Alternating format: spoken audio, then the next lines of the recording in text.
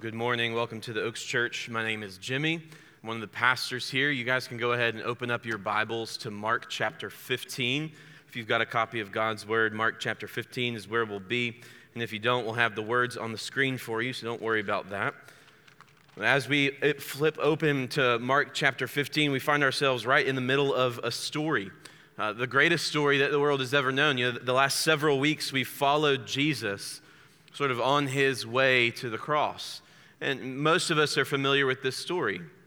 All right, we see Jesus in the Garden of Gethsemane, and then we see him go to the court of the high priest where his own people reject him and condemn him. We see him sent to Pilate, the passive man who condemns him to death. And as we've moved through this story, I think we've kind of moved at a slower pace, wanting to see the details of each and every scene. But even at this pace, the way that Mark writes this book, things seem to be moving so quickly.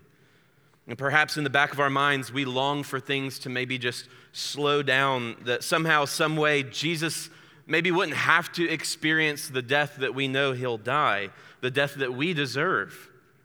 And I find myself wishing, as I read this, that somehow Jesus didn't have to go through all of this, but knowing all along that the death of Jesus is exactly what I need. Knowing that the death of Jesus is what gives me hope and eternal life.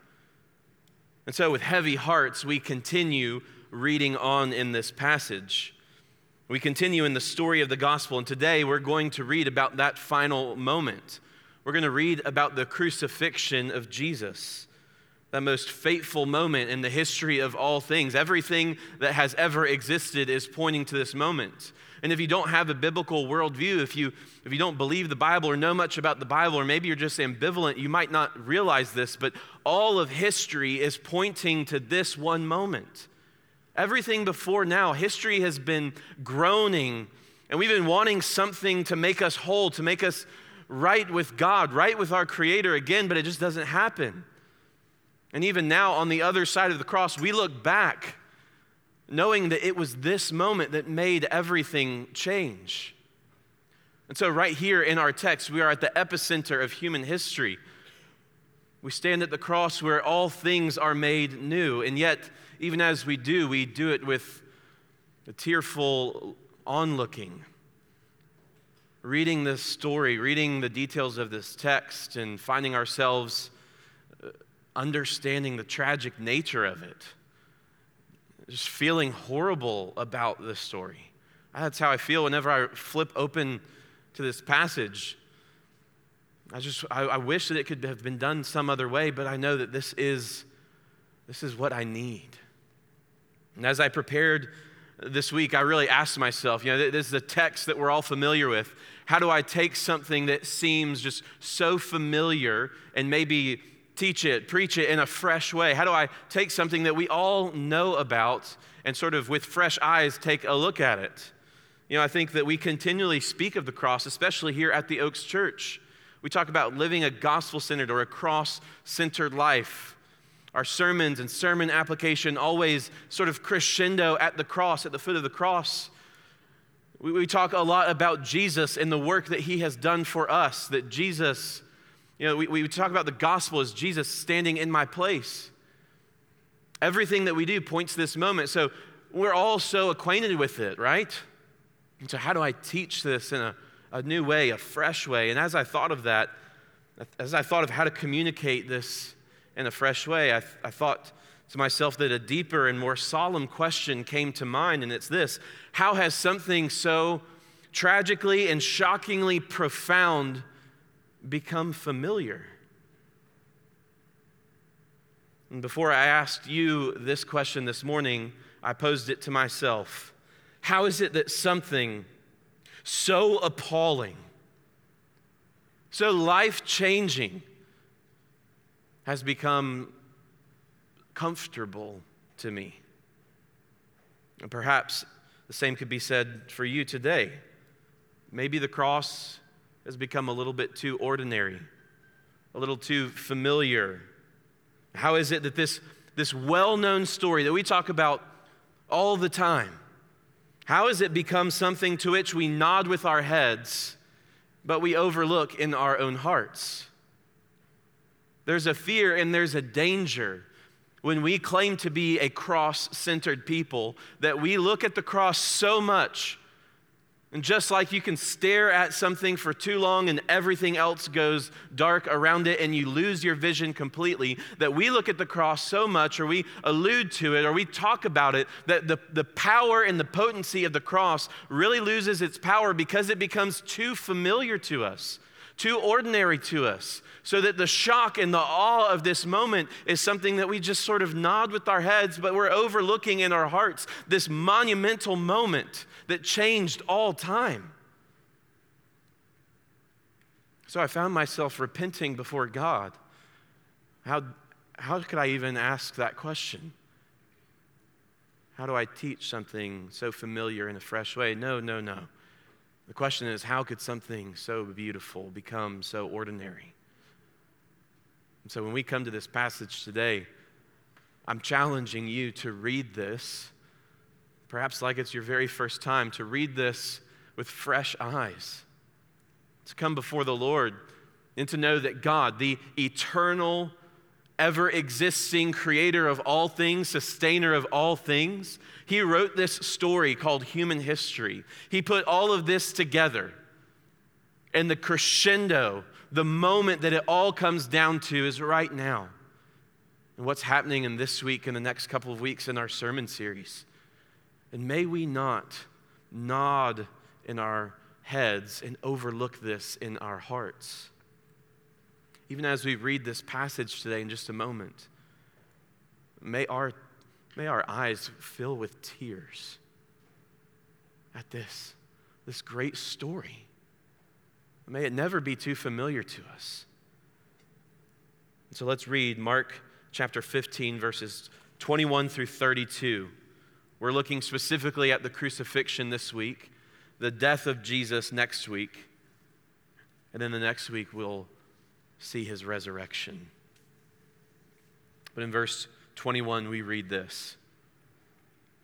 And they compelled a passerby, Simon of Cyrene, who was coming in from the country, the father of Alexander and Rufus, to carry his cross. And they brought him to the place called Golgotha, which means place of a skull. And they offered him wine mixed with myrrh, but he did not take it. And they crucified him and divided his garments among them, casting lots for them to decide what each should take. And it was the third hour when they crucified him, and the inscription of the charge against him read, "The King of the Jews." And with him they crucified two robbers, one on his right and one on his left. And those who passed by derided him, wagging their heads and saying, "Aha! You who would destroy the temple and rebuild it in 3 days, save yourself and come down from the cross." And so also the chief priests with the scribes mocked him to one another, saying, "He saved others, but he cannot save himself. Let the Christ, this King of Israel, come down now from the cross that we may see and believe." And those who were crucified with him also reviled him. And this morning I want to walk through this familiar story in 3 short movements. And we begin with this catching up with Jesus on the road to the cross. We see Jesus making his way to a place called Golgotha. And we pick up our story in verse 21. Jesus has been condemned to die. First, his own people, the chief priests and the scribes, in an unfair and an unjust trial, sentenced Jesus to death. And then he's delivered over to this Roman governor, Funchess Pilate. And Pilate, too, condemns Jesus to die. But Christ's death would not be swift, and it would not be humane. It began with an unjust trial. It would lead to a horrific beating, so that by the time we get to our passage where we pick up in verse 21, Jesus in his body is likely in such a state of shock and trauma that he's beginning to understand just how horrible this will be. Those looking on are beginning to understand just how horrible this will all be. But the thing is, it's only going to get worse. This is just but a taste of what is to come. After this severe beating, Jesus is now expected to carry his own cross to the place called Golgotha. Now, at this time, it was custom that if there was a condemned man who was being crucified, then this man would carry his own cross. And it's typically the cross piece of the cross that he's carrying. And he's carrying his cross all the way to the place where he would be crucified in order to show everyone around him what happens if you go against Roman authority. This is a scare tactic in the Roman Empire. That not only would you suffer and be beaten, that you would be condemned to die, but then you would be the one to carry the own method of your death to the place of your death. It's a dehumanizing thing to do. It was a reminder for everyone who saw it, as if to say, this is what happens if you oppose Rome. The Romans wanted crucifixion to be a spectacle for all to see. But little did they know that this crucifixion would become a spectacle for the ages, a way for all people from every nation, tribe, and tongue to see the spectacle of God's grace. And by this point, Jesus would have been understandably exhausted. I don't know if it doesn't even talk about the small things in this passage. Have you ever stayed up an entire night? Maybe you are a mother and father and you've got a newborn and you're like, I know what it's like to stay up all night long. I'm pretty grouchy the next day. Well, don't forget, Jesus didn't get any sleep. His body would be exhausted if nothing happened to him. But then he is taken from place to place, from trial to trial, and then he's beaten 39 times with this whip. And this whip that has leather straps attached to it and the small pieces of bone and glass and metal, so that whenever the straps hit his back, it tears into his flesh, and then when he pulls it back, it rips off stripes from his back so that the muscle and the tissue is exposed, that there's blood running down. And after all of this, 39 times, if that happened to me once, I wouldn't be able to take it, but 39 times in a row, we see this. And it's hard for me not to think of the movie Passion of the Christ. And it's not a perfect movie, but it helps us to get a visual picture. And I remember watching that movie where they've beaten Jesus so badly that his back really has no other place to beat, but they still have lashes left. And so they untie one of his hands and flip him over so that they can get his chest and take the skin away from his chest as well. And they've beaten Jesus within an inch of his life. And here they are, they say, here's this cross. And it's not overly heavy. This cross piece is not something that's super heavy. It's probably about 40 pounds. But Jesus can barely move this cross piece. He's in an absolute state of trauma, and his body is going into shock at the loss of blood. There's things that are happening to him physiologically. And we see a new character enter the scene.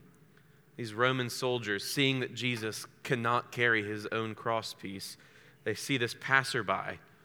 He's mentioned just 3 times in the Bible, in Matthew, Mark, and Luke. Simon of Cyrene, we don't know much about him. Mark identifies this man. He's mentioned here in those 2 other places, and he's just the one who carried the cross of Jesus.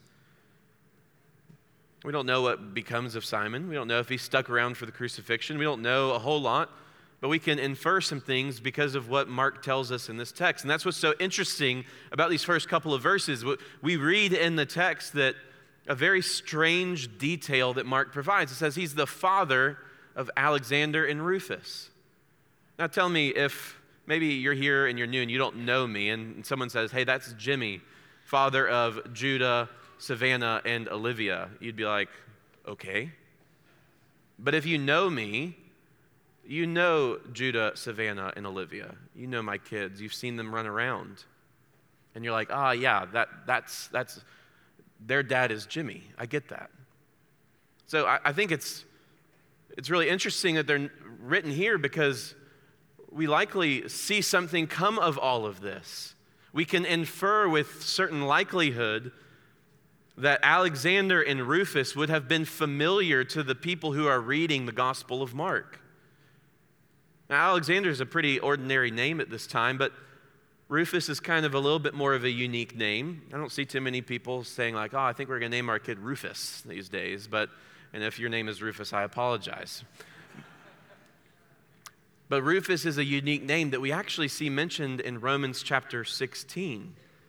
Paul is finishing up his letter to the Romans. In Romans 16:13, it says, "Greet Rufus, chosen in the Lord." And it's my personal opinion that this Rufus is the same Rufus in Romans as is here in Mark. So I think that we can infer with great likelihood that Simon of Cyrene, this passerby that's co-opted into carrying this cross, that this moment changed him forever. That he saw something that he wasn't expecting to see that day, a spectacle for the ages, so that one day he would tell little Alexander and little Rufus about this man that he saw crucified, this man that would one day be resurrected, so that by the time the Roman church is in existence, we see Rufus a part of that church. But finally, Jesus, along with Simon and the rest of this mob, make it to the hill where Jesus is to die. Mark tells us that this place is called Golgotha, which is just a Greek transliteration of an Aramaic word. And if all of that is mumbo jumbo to you, it just means that Golgotha is just what it sounds like in Aramaic. And in Aramaic, Mark tells us it means a place of a skull. And it's so interesting to me to just note briefly about how this moment has even changed the way that we speak. It's changed our language.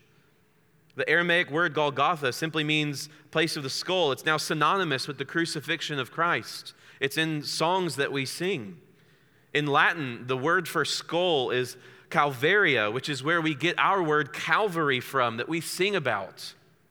This place, Golgotha, Calvary, this was the place where condemned men were brought to suffer a horrific and gruesome death on display for all to see. But here, with John 3:14 in the back of our minds, we see that this place, Calvary, this place, Golgotha, would never be the same.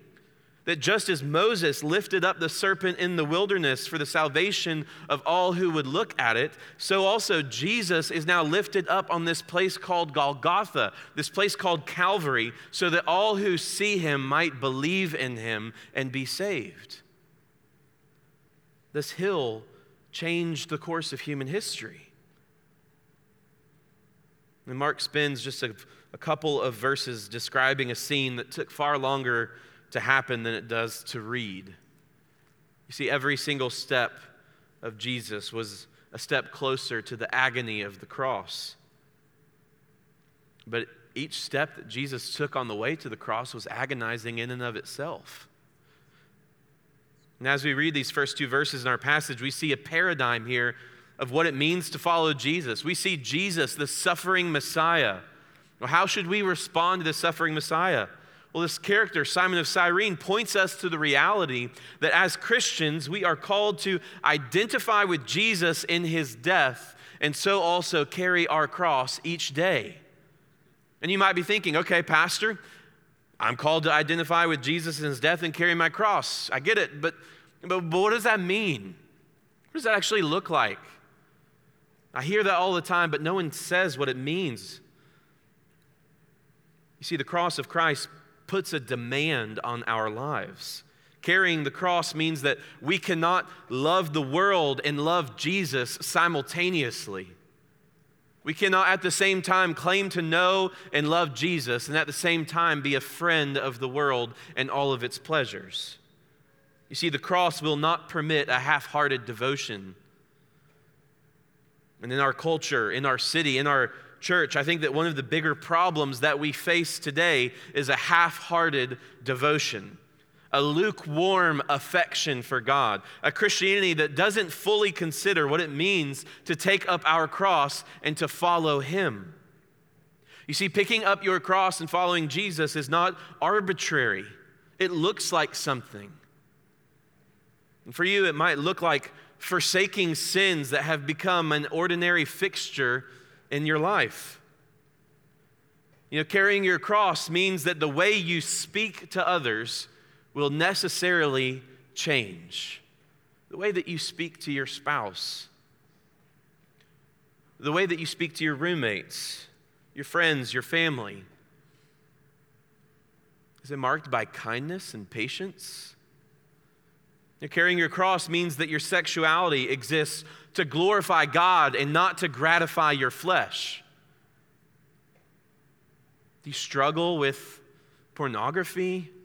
You struggle with sexual immorality, with promiscuity, with dressing a certain way that accentuates something that ought not be accentuated? Our sexuality is meant to glorify God.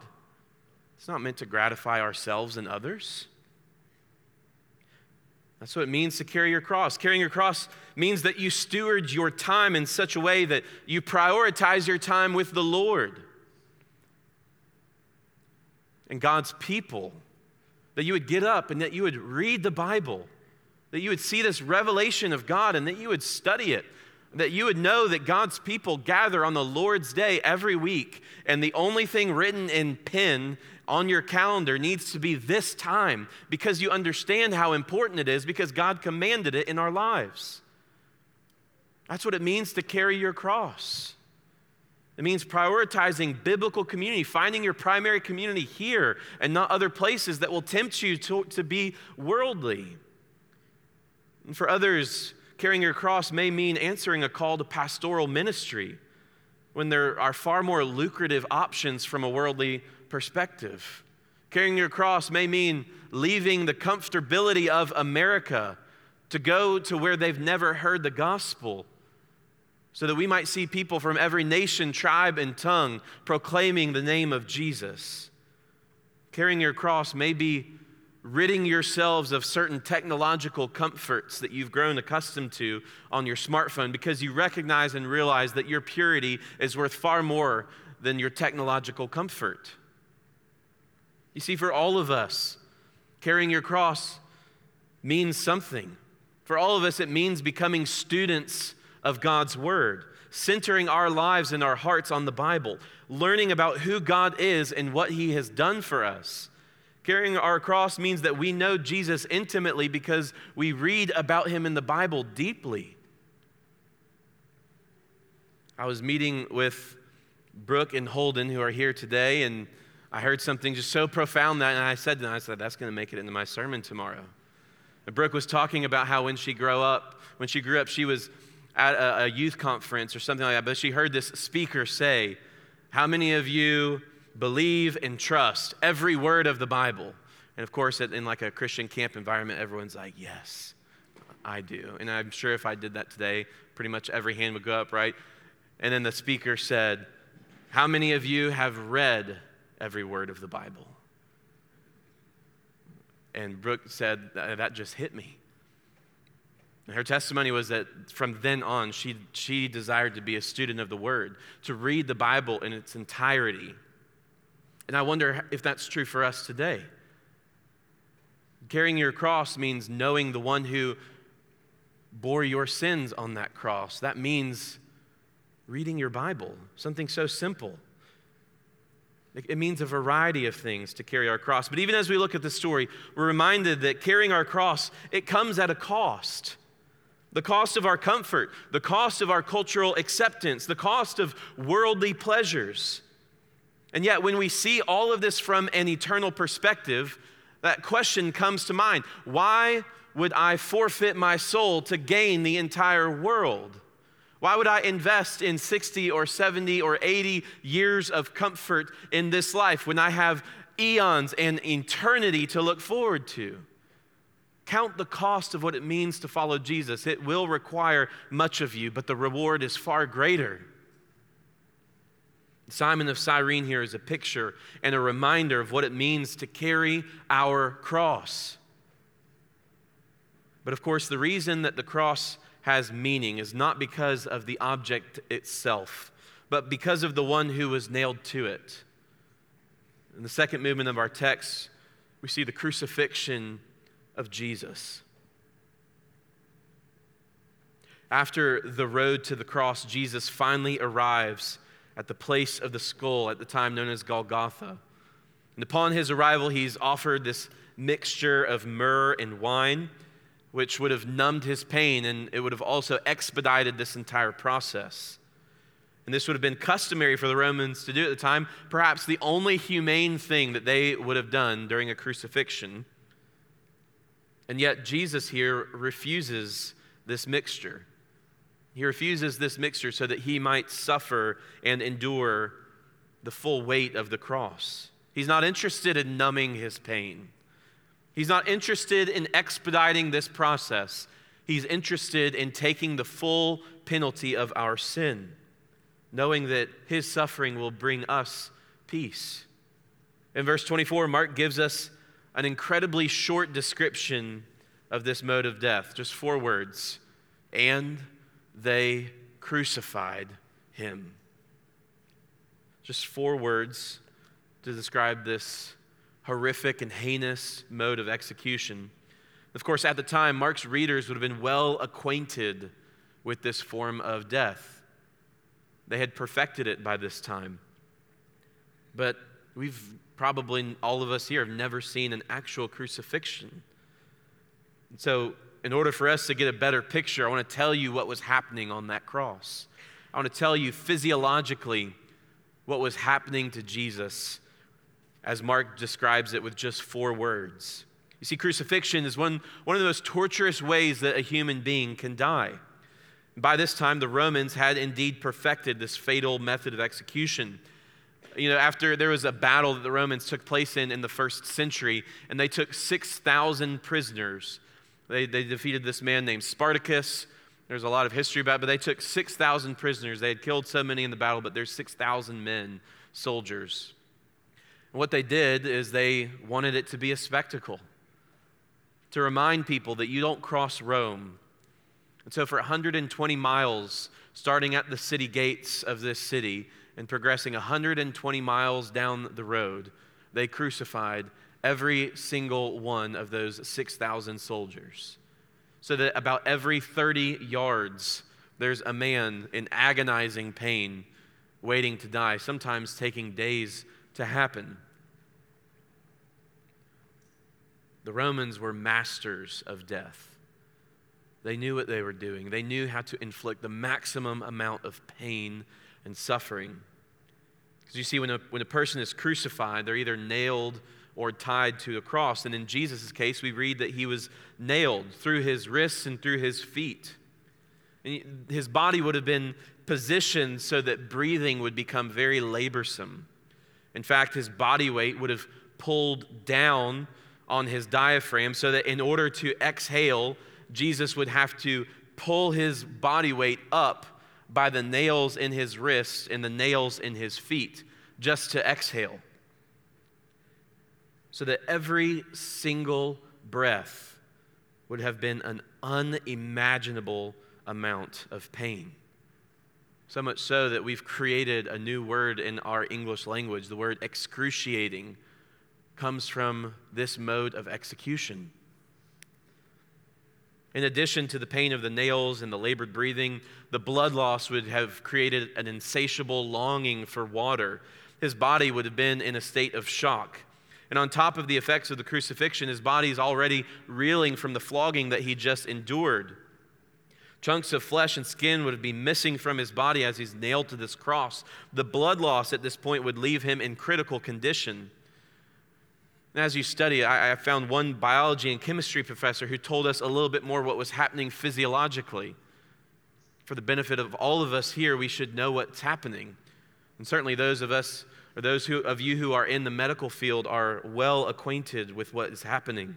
See, Jesus is nailed to the cross through his wrists, in between bones, so that his body weight could be supported. You see, if they nailed his hands his hands they would have ripped through and it would have failed. So they had the nail in the wrist in between these two bones. The nail would have been 7 to 9 inches long, and as it is nailed into his wrist, it would damage major nerves to the hand, resulting in an intense and a continuous agonizing pain. And once Jesus' wrists are nailed to that cross piece, his knees would then be fixed to the bottom.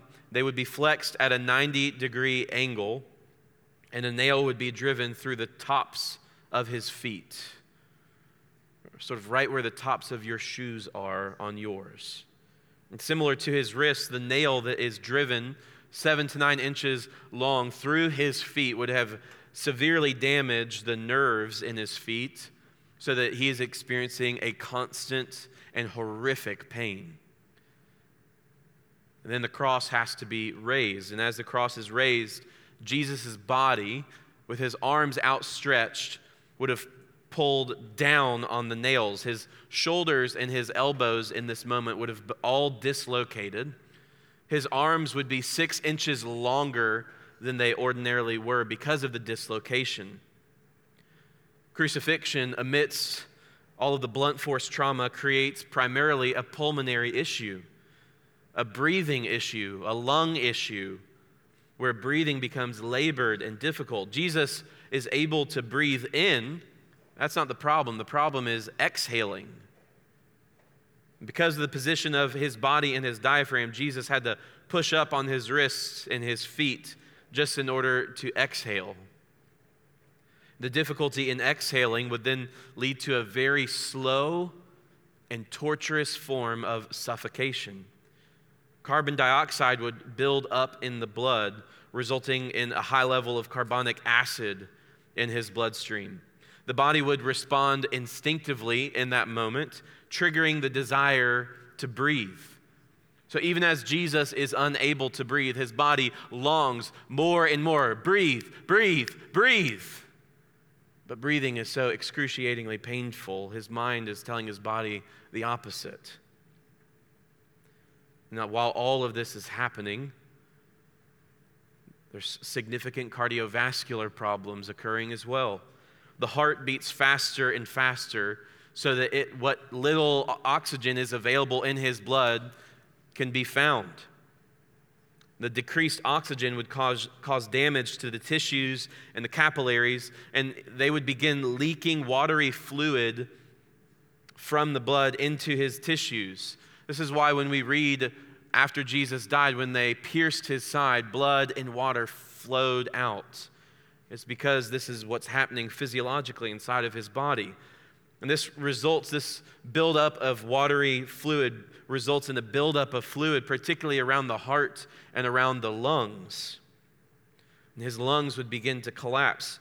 His heart would begin to fail. His dehydration would become severe. And the inability to get sufficient oxygen to the tissues would essentially suffocate Christ. The decreased oxygen also damages the heart itself, which leads to cardiac arrest. In severe cases of cardiac stress, the heart can even burst, a process known as cardiac rupture. What we know about all of this physiologically is that Jesus most likely died from a heart attack, a massive heart attack brought about by all of these different physiological components. And all of these details of his death are hard to imagine. I'm not a doctor, but it sounds really terrible. I know many of you are in the medical field and you're just nodding your head as if to say, yeah, that's a terrible way to die. His pain would have been agonizing. And in all of those descriptions of what's happening physiologically to our Savior in this moment, you might think to yourself, man, that's pretty serious. Maybe it happened at least quick. Well, verse 25 in our text tells us that he's crucified at the 3rd hour. And then we read that Jesus does not finally give up his last breath until the 9th hour. And so to imagine the excruciating pain for 6 hours, maybe longer, to understand that the minutes and the seconds of all of this are going by so slowly, that he is so completely aware that he's taken no mixture of wine and myrrh to deaden the pain, and that this is the Son of God. It's hard to imagine. And in all of this suffering and all of this pain, why would anyone willingly do this? Why would anyone go through such a painful and torturous ordeal? And the question of the cross leads us to the answer of love. Why did Jesus go through this? Well, Jesus refused the wine mixed with myrrh so that he might take the full weight and the full penalty of our sin. You see, he bore the full punishment of your sin for you. That sin that you sinned yesterday, that thing that you did for the 100th time. Why would anyone take all of the mocking? Well, he was mocked by the guards. They cast lots for his garment so that by Christ's nakedness and shame, we might be clothed and dignified. Isaiah 61:10 reads, I will greatly rejoice in the Lord. My soul shall exult in my God, for he has clothed me with garments of salvation. He has covered me with the robe of righteousness. And all of that happened because of his shame, his nakedness, his suffering. Jesus was numbered among sinners in order to bear the sins of his people, crucified between two robbers to fulfill what Isaiah 53:12 says. He was numbered with the transgressors, yet he bore the sin of many. Jesus was rejected as king of the Jews so that he might become king in the hearts of his people. Jesus is mocked and reviled so that we might be accepted into the kingdom of God. Psalm 22:7 says, all who see me mock me. They make mouths at me. They wag their heads. And in this moment, Jesus fulfills this for you. Christ was pierced. He was crucified. He was tortured so that we might not taste the same death.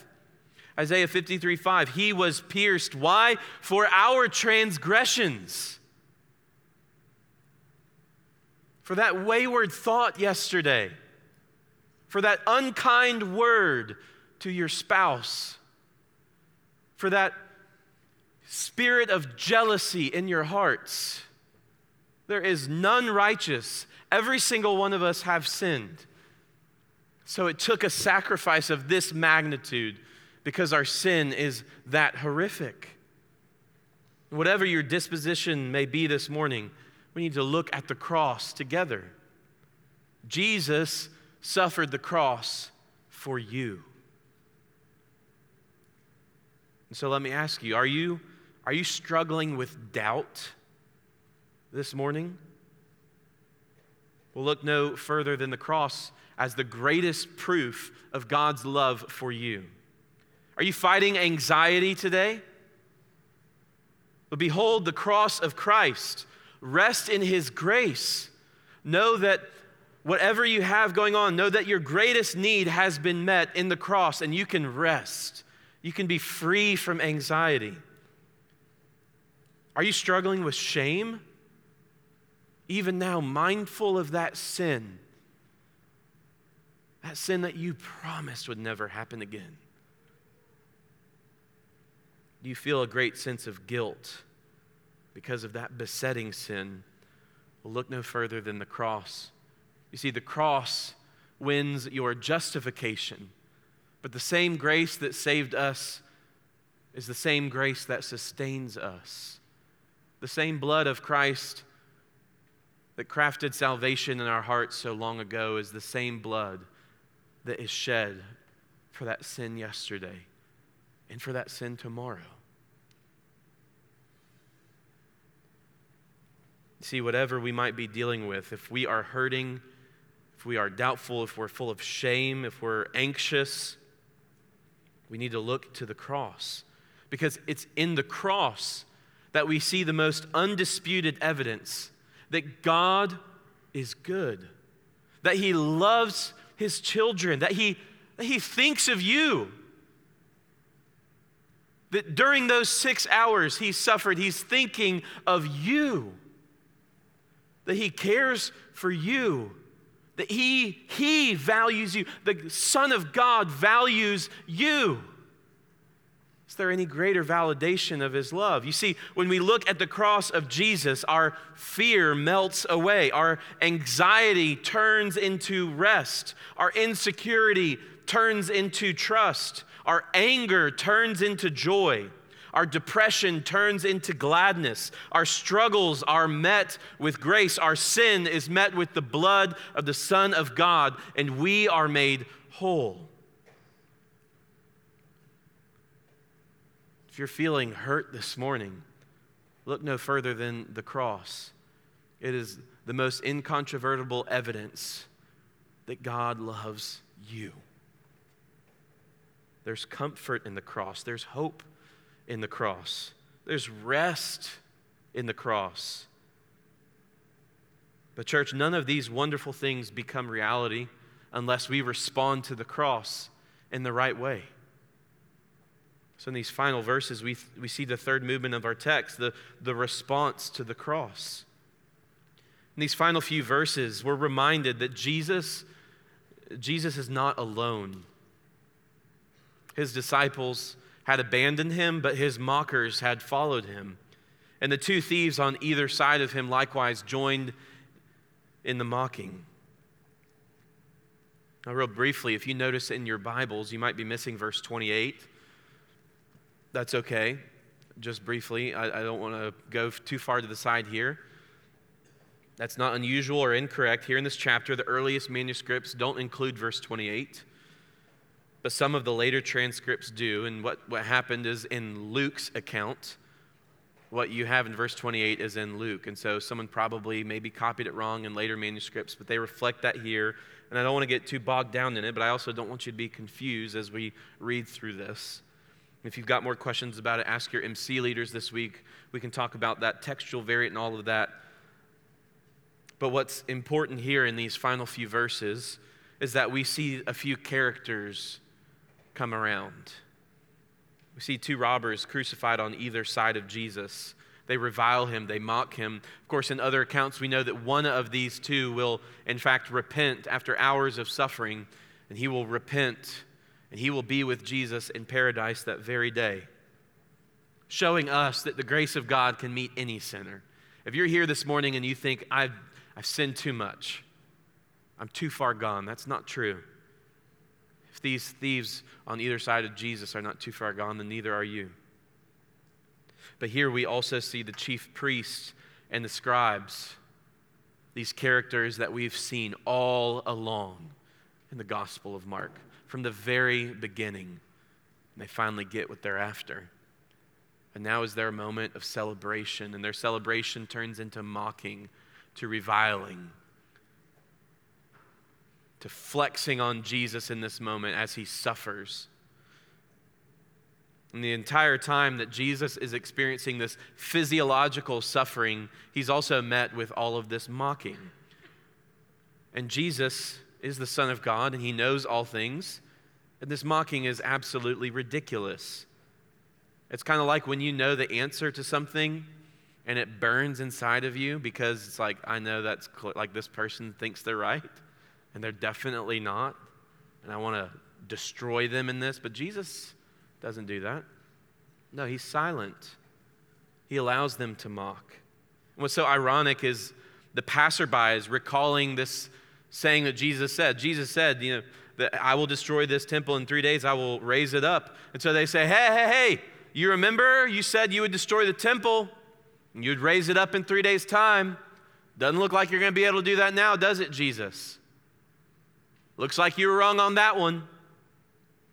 But of course, they didn't realize that exactly what Jesus said is happening right now.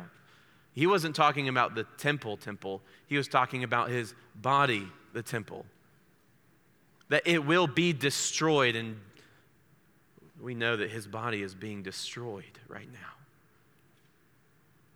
But that 3 days later, it would be raised back to life. Even their ridicules are completely incorrect.